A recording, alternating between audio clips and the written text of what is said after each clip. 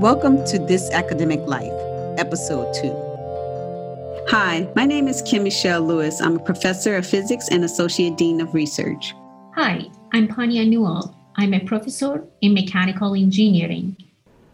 In each show, we share stories and look into the incredible journey that impacts STEM education and research. Hi, my name is Lucy Zhang. I'm a professor in mechanical engineering.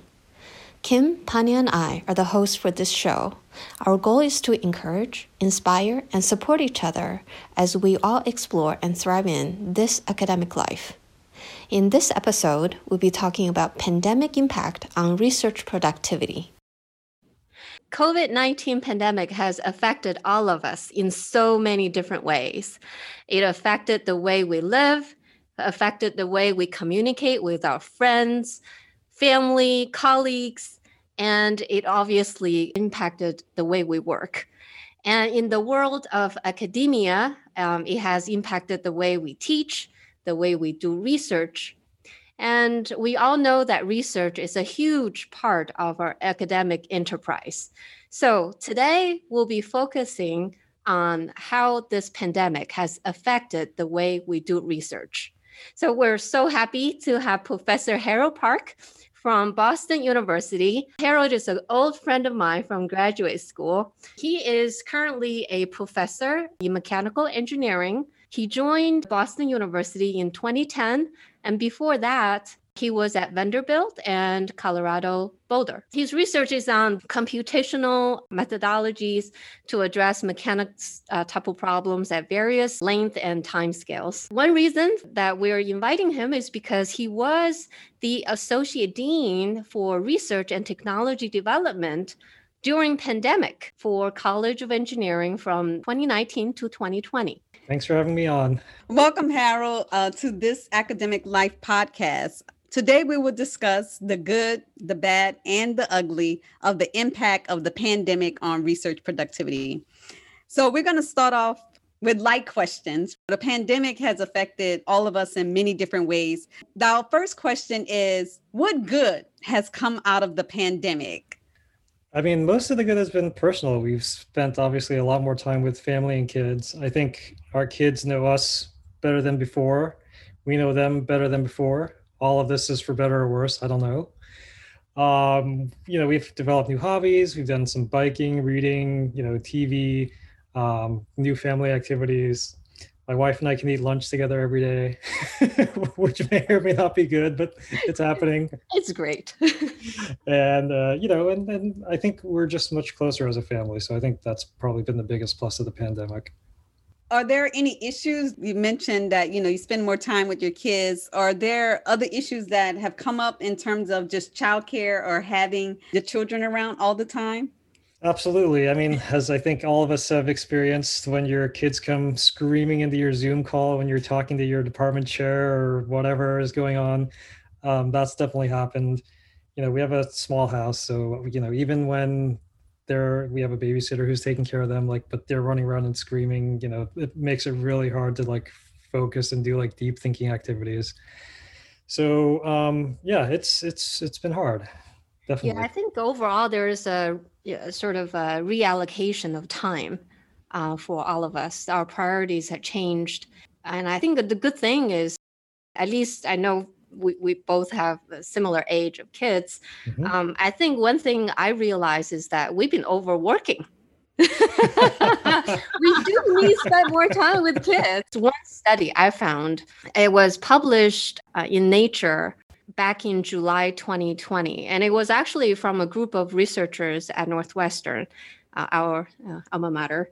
And so they found that the overall productivity, working in terms of just general working, during the pandemic, it went down from 60 some hours to 50 some hours a week. So it was reduced 11 hours on average for research across STEM fields. That was a survey of over 4,500 faculty from across the entire US and Europe.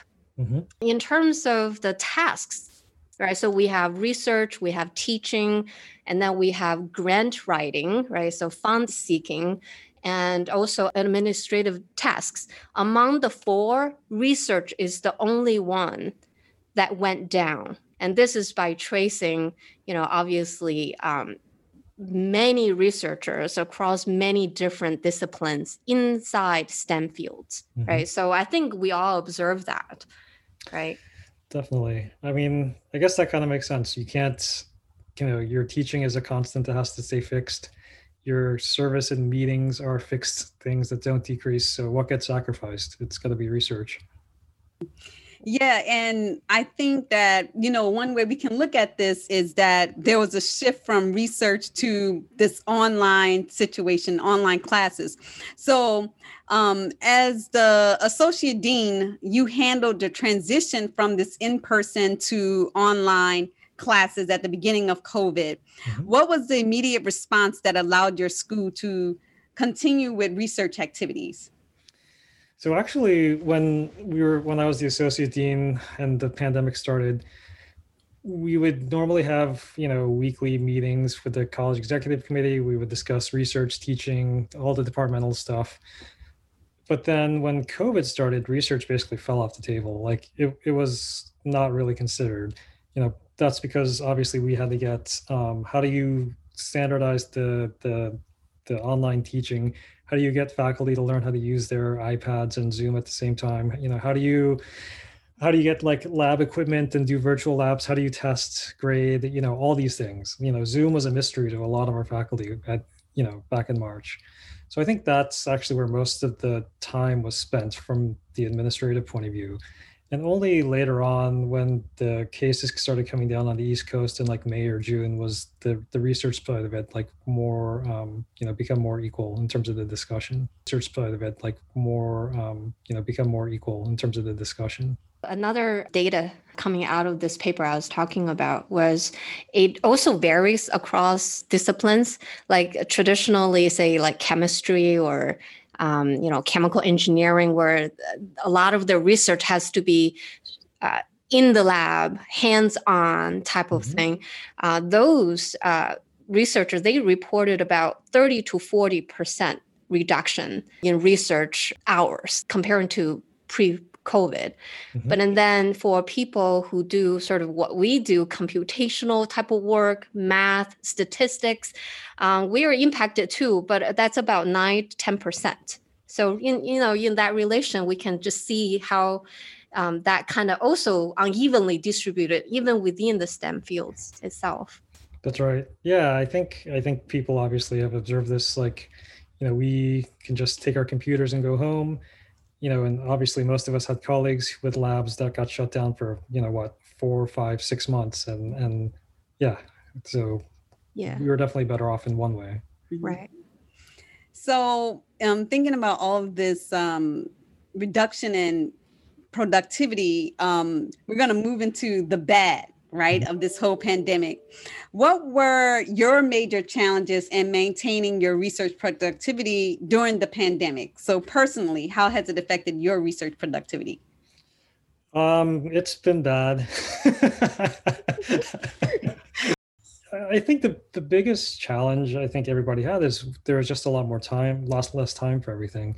In the spring, most of my mornings were taken up by meetings related to being associate dean.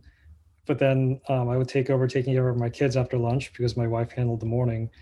And so, it's like a 20-hour work week. And then by nighttime, you're exhausted because you spent all day with your kids indoors. And all you want to do is, watch a movie and go to bed. So, yeah, it's been hard. I mean, I think the other thing that's been really hard is that a lot of the things you sort of take for granted in terms of like schools doing for your kids, right? Like you don't have to worry about what they're learning or what their curriculum is or whether they're, doing grade appropriate activities or skills. Those are things in the spring we had to talk about every night because, they were getting so little online or in-person experience for schools. So all these things, as you're basically being a second teacher to your kids, it really, took up a lot of time, and it's inevitable that research suffers at that point. I think a few other things I would talk about is, it's been almost a year now, and working and sleeping in the same room is not really good for your research productivity. Agreed. Right. I think that's It's not good feng shui. no, there's just something wrong with that. That's not so good. And then just more individually related to me, I think my plan was before the pandemic was to be associate dean for a year, and then knowing that would take up a lot of time, come back this year and get my research going. And that really didn't happen either. So Taking a pause. I think that's okay. So yeah. But Harold, there might be people who are listening that said, think about all of those proposals that are related to COVID-19 studies. Couldn't you and Lucy come together and come up with some computational mechanics to solve this problem, to get this vaccine moving along quicker? Couldn't you use some machine learning and that would increase your research productivity? What do you say to those people? I would say, and this is not being facetious, that, those people were more creative than I was. But yeah, I did see some people in our community doing machine learning to track like COVID spread and things like that. And yeah, I think some people were definitely, let's say, better at being flexible in terms of adapting their research to the opportunities that arose. Yeah, I was not so good at that, but that's my own personal challenge more than anything else. No, I'm just giving you a hard time because I'm a physicist. And so I could say the same thing about myself. Can't I move some electrons around and, there's a scaling somewhere. Get some quantum mechanic tunneling going on, use the uncertainty principle. So I totally understand that some of the calls and solicitations that came out, for me, I would really have to tweak my work a lot to get it to fit. And then when you do that, you could end up doing a disservice to what the call was for. So, it's better to leave that, for me, I think, to the expert. I was just giving you a hard time. Yeah. So, related to that, do you think that the way each institution is setting their research priorities would change as a result of this? My question is to say, well, are they going to design another priority that was, say, more focused on computational, for example, because they're not equipment heavy? You think there will be a sort of a change in that transition towards something that's more resilient to uncertainties? Well, I think it might accelerate some trends that were starting before the pandemic. So, for example, I think not just at BU, but I think nationally, there's been a trend sort of away from the humanities and more towards STEM for a variety of reasons, due to student enrollment, due to being more funding in STEM and things like that. I think that's likely to accelerate because we just, basically went through a long period of time where tuition dollars are hard to come by. And research dollars are still there to like pop up some of the university finances. So yeah, I think computation, obviously machine learning, big data, all of that has become even more prevalent, and this is probably just going to accelerate those trends a lot. Mm-hmm. Hopefully, it will also accelerate trends in sort of convergence or intersections between medicine and engineering and some of the other sciences, as the problems from COVID have shown. There's some benefit to that. So maybe there'll be some additional collaboration that emerges in the future as well. That's true. Yeah, I definitely agree. Thinking about major challenges, what have been some of the major challenges you've seen that have impacted either students or faculty or both due to the limited in-person interaction?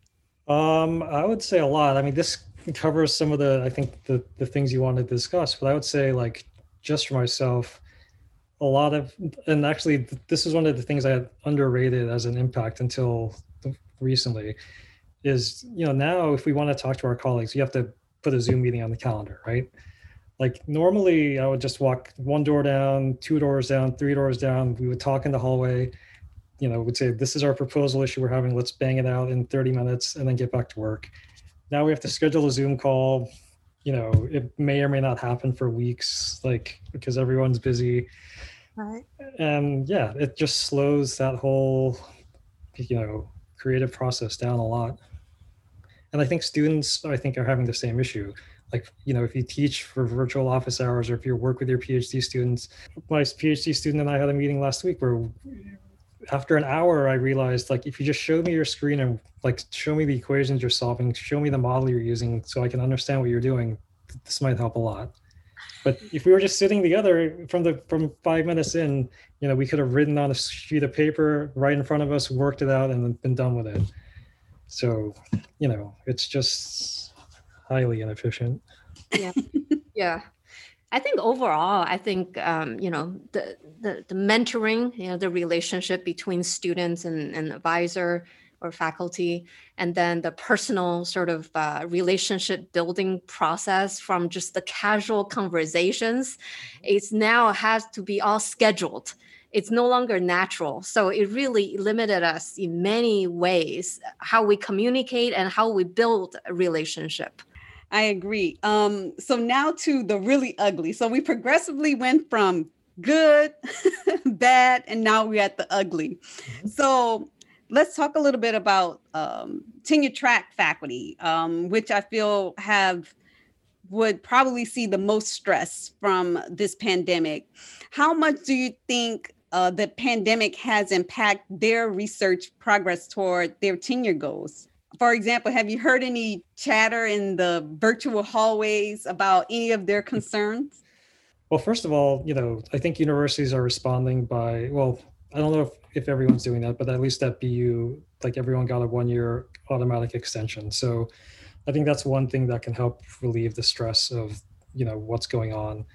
I'll talk about tenure track, but I think there has been impacts in different ways depending on your age. But let's start with tenure track. So for that age, people are probably most concerned about like, okay, you need a certain number of beans to count when you apply for tenure, right? You need journal papers, you need funding, you need talks and all this stuff. That kind of stuff people recognize. But I think the thing that is going to be hardest to replicate is the networking that has to happen in order to get these things. So like, for example, how are you going to meet the leaders in your field who are probably going to be writing you tenure letters?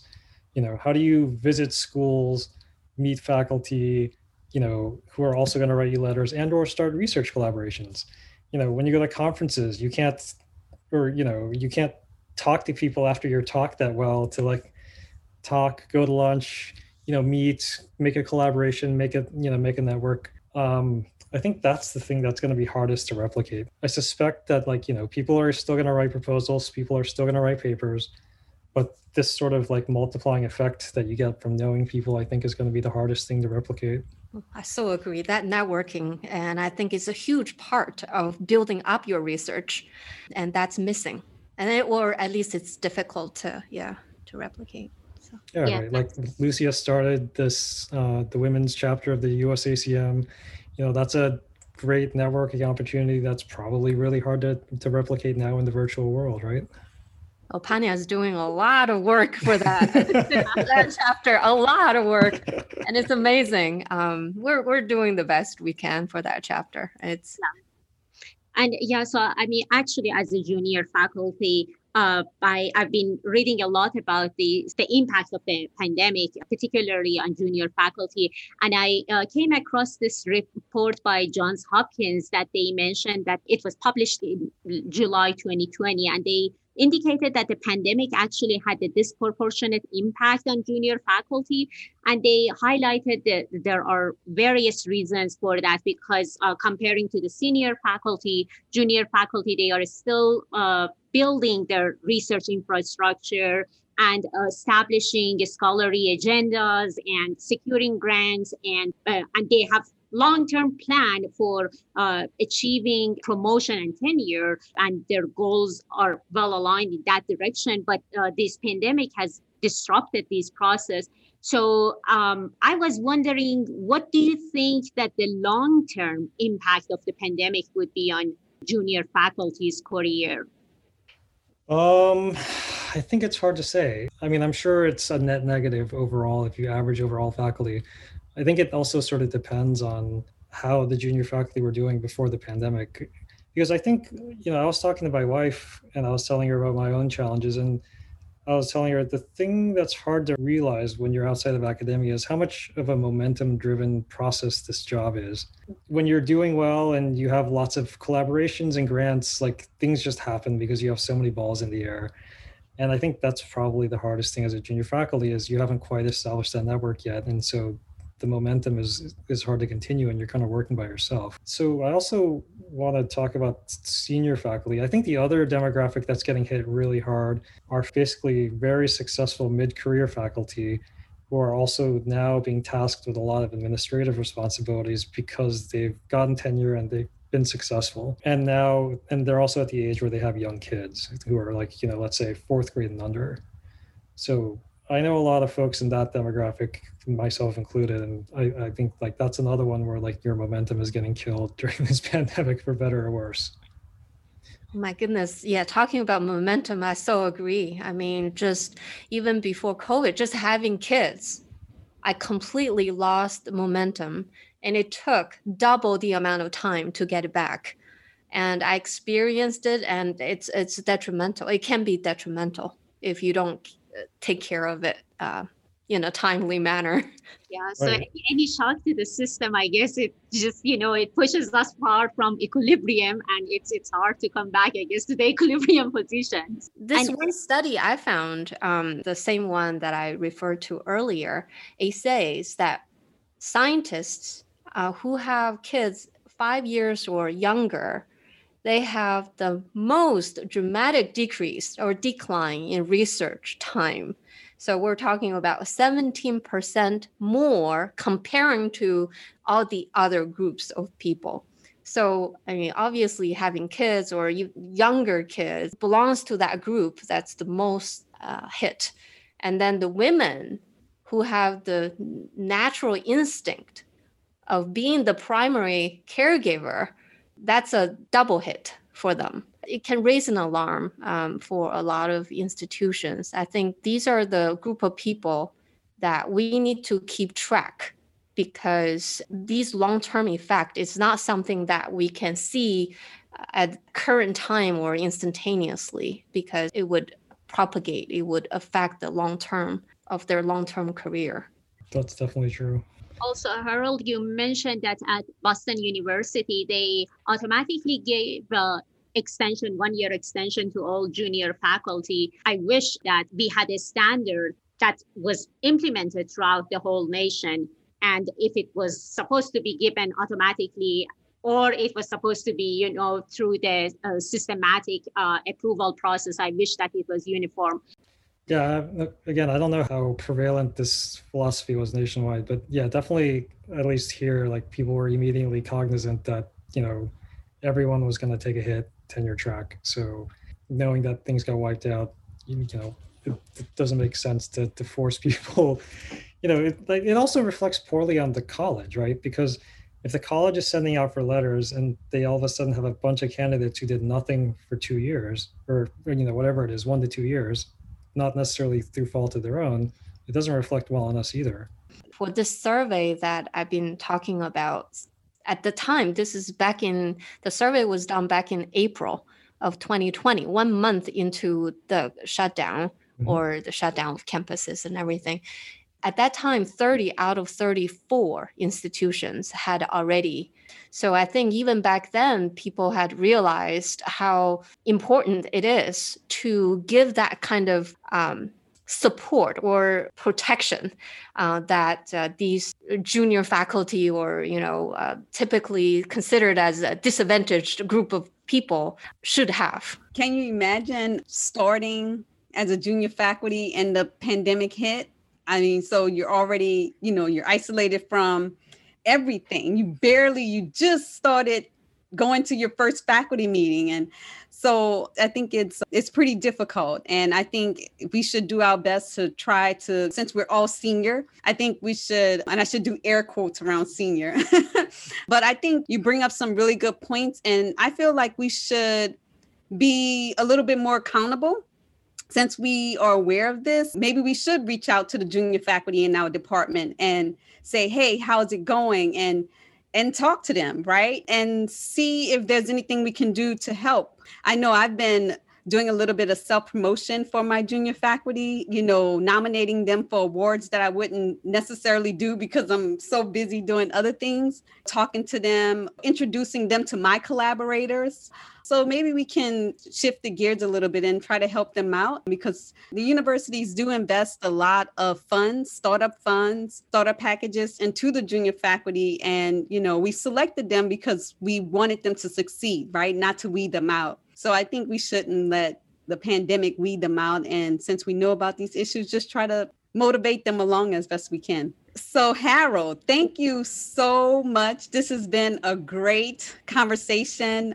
I think you gave us a lot of things to think about, and we hope that we can have you back again to talk about some other aspects and pick your brain about, being a associate dean. Maybe you want to be university president one day. So thank you so much, Harold. That was a great conversation with Harold Park, a professor of mechanical engineering from Boston University. Find us at thisacademiclife.org or follow us on Facebook. You can listen to our latest episodes on iTunes, Spotify, Amazon Music, or Google Podcasts. Please rate us. Join us next time for the good, the bad, and the ugly of this academic life.